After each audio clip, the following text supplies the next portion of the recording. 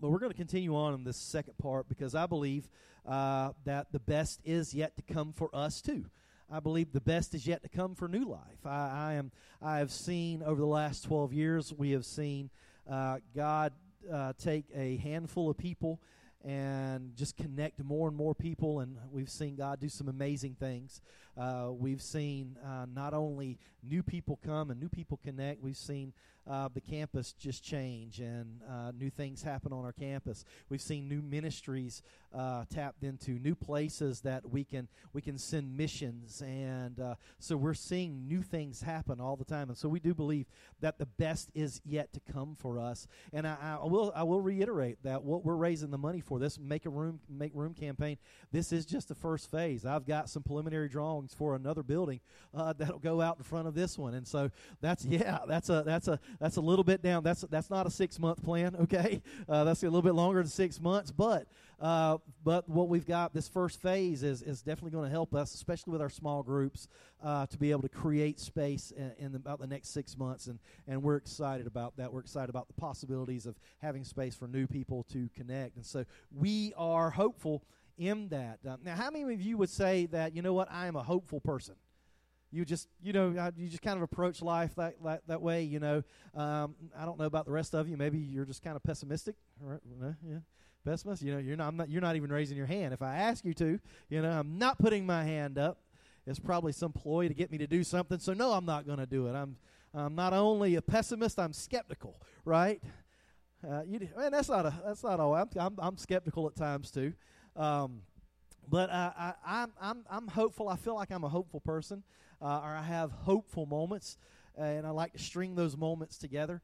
But I want to talk to you about hope today. I want us to look at hope, and I want us to look at what Scripture has to say about hope. Now, I was reading an article from a psychologist by the name of Dr. Susan Phillips, and she was just recounting just some of her studies from a couple of research studies that were done on the idea of hope, that scientists have been studying hope, and not in the sense of just like biblical hope, but just like hope in general. You know, what does hope do for us? And they found that hope in and of itself is powerful. It's extremely powerful. And the two studies that she was referencing, the first study was this. She recounted a study that was done on 64 veterans. These veterans were diagnosed with PTSD. And what the study showed was that those who had higher levels of hope, midway through the study, they found that they had lower measures of PTSD and depression. So the greater the hope, the lower the PTSD effects and depression that they experienced. And this is just in that one study that they did. And so we can see that hope is powerful. And basically she said that hope is a powerful thing for us, not only psychological, but hope is a powerful thing for our physiology. It's powerful to help even change our body and how our body responds. And so that was the first study that she was recounting. But she saw there was another study that she was recounting, just kind of the results from. This other study took a group of about 21,000 people from 6 different countries, and it was over a period of 3 years. They studied these 21,000 people, and they looked at people that were trapped in a cycle of poverty. And what they found was that these people suffered from despair. They suffered from low self-esteem, and they basically they had a sense of hopelessness, that I'm never getting out of this. This is always going to be my plight. Nothing's going to get better. And what they did was they took these people, and either they gave them a goat or they gave them a beehive. And what they found was amazing, that just giving them a goat or a beehive helped their outlook. It said that these people, that they experienced a boost in self-esteem, and they also had their life circumstances begin to change for the better. And not only during this 3-year period of study, what they found was that it was a perpetual thing, that hope continued to perpetuate just this self-esteem in their life and a better life circumstances for them when they begin to look and see things can get better. There is hope for things to change. And so hope is powerful. Hope is powerful, and we should know that, right? We should know that as people who profess Jesus. If you are, how many of you guys, you say, I'm a Christ follower? You know, if you're a Christ follower, if you profess Jesus, we are hopeful people. As Christians, we have a reason to be hopeful, don't we? Right? How many of you say, I have a reason to be hopeful? As Christians, we have a reason to be hopeful. So when we start looking at, literally, we are the people who the best is yet to come. For us, right? I mean, Christians are literally the people of the best is yet to come. We live that way. We have hope that way. We understand that no matter what we face in this world, the challenges we may face in this life, we believe that God's got better for us. And we find that in Scripture. So I want us to go to Philippians chapter 1, and let's begin reading Philippians chapter 1. We find Paul, as he writes to the church in Philippi, he kind of starts his letters in this way. He has a greetings, and then if you look at the end of his letters, he has kind of these salutations. So we kind of get through the greetings, and he starts with this prayer. And he says, I thank my God in all my remembrance of you, always in every prayer of mine for you, all making my prayer with joy, because of your partnership in the gospel from the first day until now. And I am sure. How many of you know that you can be sure of something? You know, and maybe your Bible says this. Maybe it says I am confident. Maybe that's what your translation says. It really means the same thing, that if you're confident, you're sure. He's sure of this. He's confident in this. And I am sure of this, that he who began a good work in you will bring it to completion at that day of Jesus Christ. Come on, how many know that's good news right there? I mean, that's awesome. I love that. That he who started a good work in you is going to see it all the way through to the end. And so we are a people who have a reason to be hopeful, that God has started a good work, and we know that God's not going to leave us hanging. How many of you have ever been left hanging by somebody? Maybe they started something, they started a job, they promised you something, and then they left you hanging, right? And they couldn't, God's not that person. God's not like that. So when God begins to do something good in your life, he is going to see it all the way through your life. And we see this through Scripture. We see this through people in the New Testament. We see it through people in the Old Testament. The people in the Old Testament, who were they? They were the children of Israel. And what did God do? God chose one man, and then he took that one man and he chose his family, and that family became a tribe, and that tribe became a nation, and that nation became a great people. And God started somewhere to bless a man, and it kind of worked its way outward. And so what did God do? God called a people. And when God called a people, God did what? He gave them a promise. And what did God do? God moved them toward that promise. And that's what I love, that we see early on in Scripture, that we can be people of the best is yet to come. That when God makes a promise, God moves us toward that promise. You know, now we have to move with God, and we can go do our own thing, say, God, I don't like what you're doing, so I'm not going to move with you. Then you're starting to move into something that's less than best, right? When you're moving to your own plan, that's less than best. But when we move to God's plan, when we move with the Holy Spirit, when we move in sync with what God wants to do, what we begin to find is God moves us toward his plan. God moves us toward his promises. And God moves us toward what he wants to see in our life. And so we see that through the children of Israel. And this is a story. The children of Israel is a story of the best is yet to come. The best is yet to come. And so we are those people. We are Jesus people. We are hope people. We are hope dealers. And we deal out this hope because we believe that we are people who have a purpose. And God has given us the best is yet to come. Now, something I want to do this morning is I want to make a distinction, because you may be thinking, well, hope is great, and I feel like I'm an optimistic person. Anybody, how many optimists do we have in here? Optimists, raise your hand. You shouldn't be afraid to do that, okay? You know, optimistic people unite, all right? And so, but I believe that there's a difference between hope and optimism. I believe that when you start looking at hope and optimism, there are two different things, and I want us to look at that real quick. Optimism is a general good feeling about what may happen, right? If you're optimistic about something, you say, I feel pretty good about this. I feel pretty good about my chances, right, of this being a good thing for me. Maybe you're buying a new car, and you're feeling pretty good about your chances that it's not going to turn out to be a lemon. Come on, somebody. Except for those people who have bought lemons before, right? And you had to make lemonade at it. Actually, you probably had to start a lemonade stand to pay for it, So, but yeah, I mean, we do things. We feel pretty good about our chances, and we're optimistic. Now, yesterday started football season, or I guess the week before started college football. Come on, somebody, let me hear you.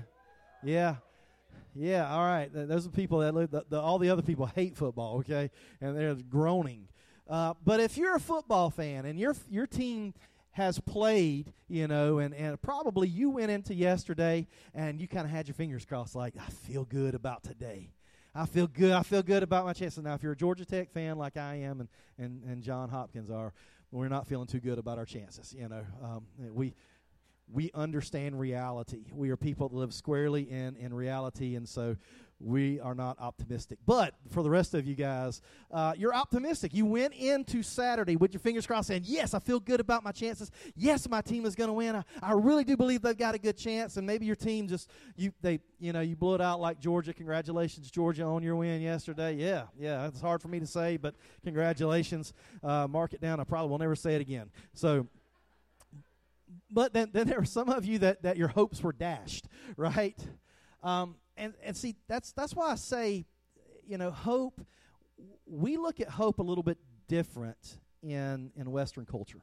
Hope is for us is kind of, my fingers crossed. I hope it works out, or I hope this can happen, or I hope I get that pay raise, or I hope something's gonna come good my way. And it's fingers crossed, and it's different than biblical hope. Biblical hope is different. Biblical hope is not fingers crossed, maybe it's going to work. Biblical hope is more sure than that. Thank God it's more sure than that. And it's not us having to cross our fingers, and what optimism is, it's a good feeling, and it's basically a pattern of positive thinking. And you need that. I'm not saying that's a bad thing. I think we need more people thinking positively. Even the Apostle Paul thought that, because he told us, he says, there are things that he wanted us to think on. He said things that are excellent, things that are praiseworthy. He said, think on these things, So think positive, think a positive route, think positive thoughts in a way. And so that's not bad. That's a good thing. But this is more than just positive thinking. Hope is more than just optimism and a pattern of positive thinking. That's good, but we need something that is biblical. So what is biblical hope? And that's what I want us to look at. Biblical hope is different. Hope in Scripture means this. It means no matter what happens, I am confident that a good God is working to make his plan happen. That's what hope is. That's what biblical hope is. No matter what happens, I am confident. I am sure of this. And is that not what Paul said? Paul said this. He said, I am sure, I am confident that he who began a good work in you is going to complete that work. He's going to see it all the way through. And so that hope, that confidence that Paul is talking about, it's different than our Western culture kind of, maybe it'll happen kind of fingers crossed kind of deal. We find that if we go to Psalm chapter 71, let's go there. Psalm chapter 71. And David, this is a psalm of David, and this is what David, he wrote this. He said, for you, O Lord, are my what? Hope. You are my hope. Not that just God gives him hope. See, we think, God, you give me hope. David says this, God, you don't just give me hope, you are my hope.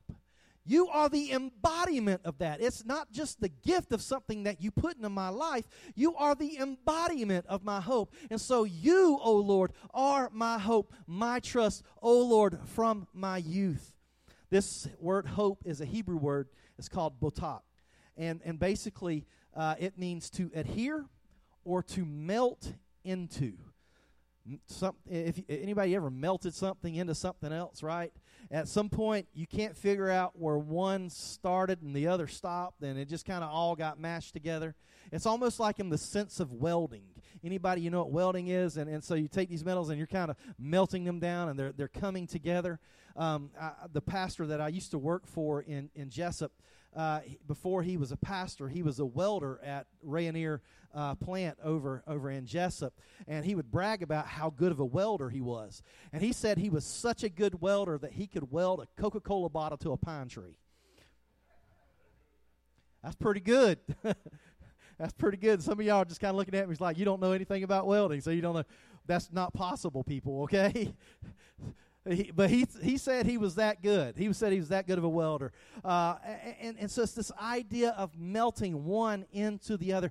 That's the kind of hope and confidence that David says, God, my hope, you are my hope. I am melting myself into you. I embrace everything of who you are. You are my hope.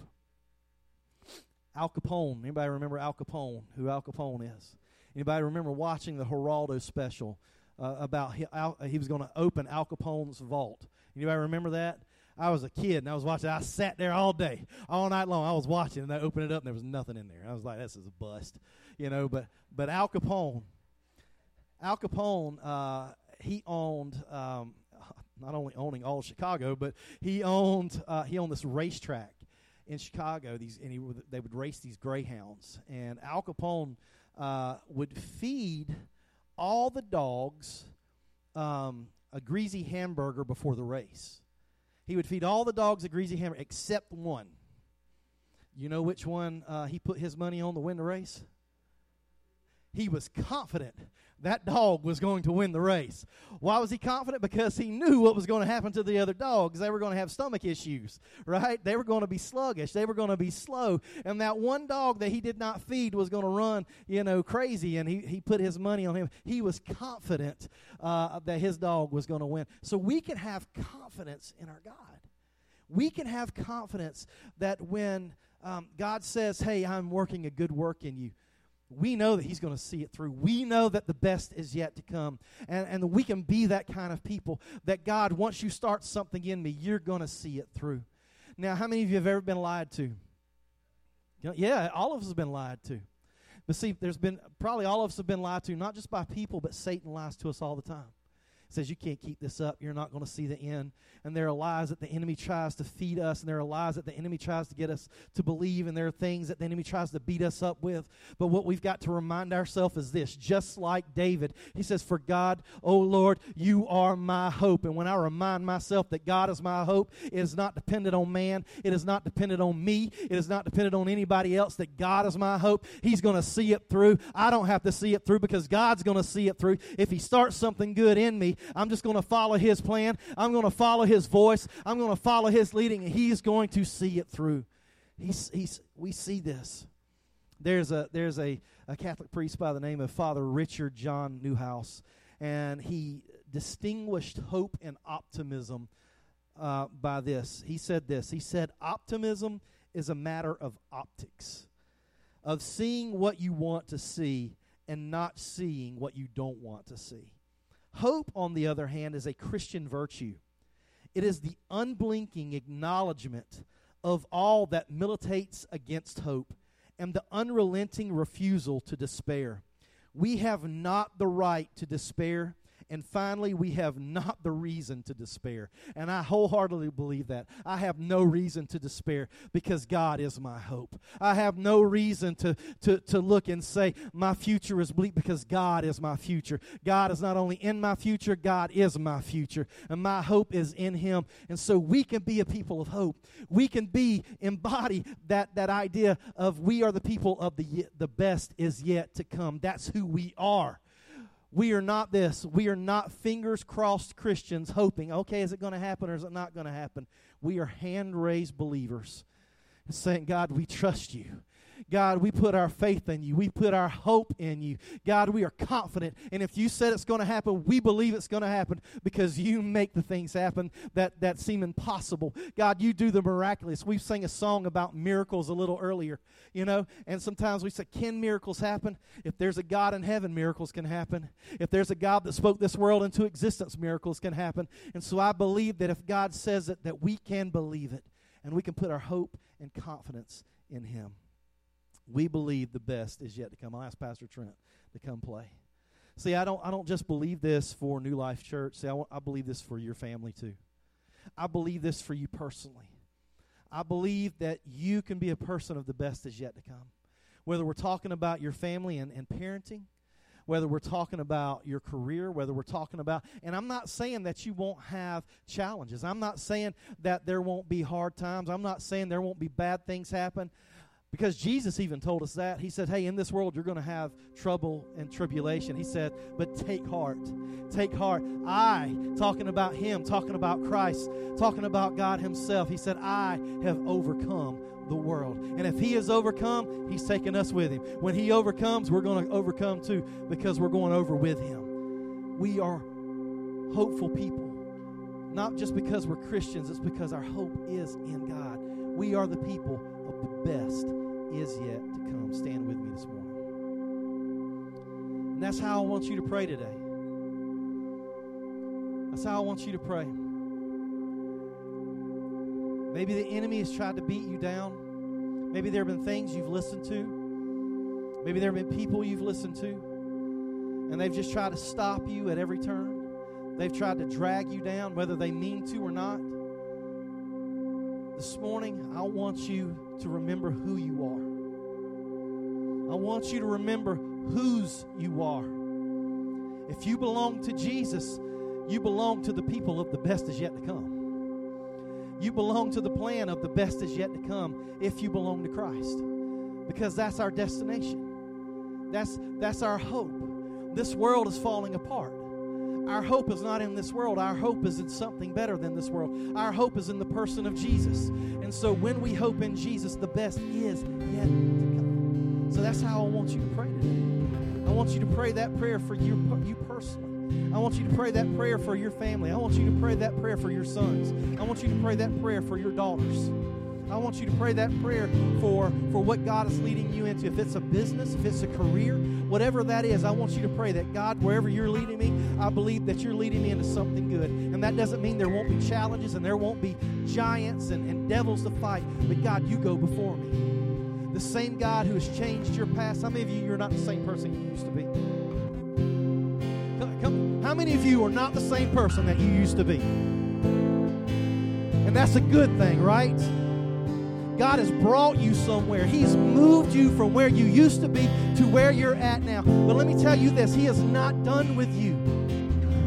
Paul has told us, he says, the good work that has started in you, He's going to see it all the way through. And so we are a people on the move. We are a people headed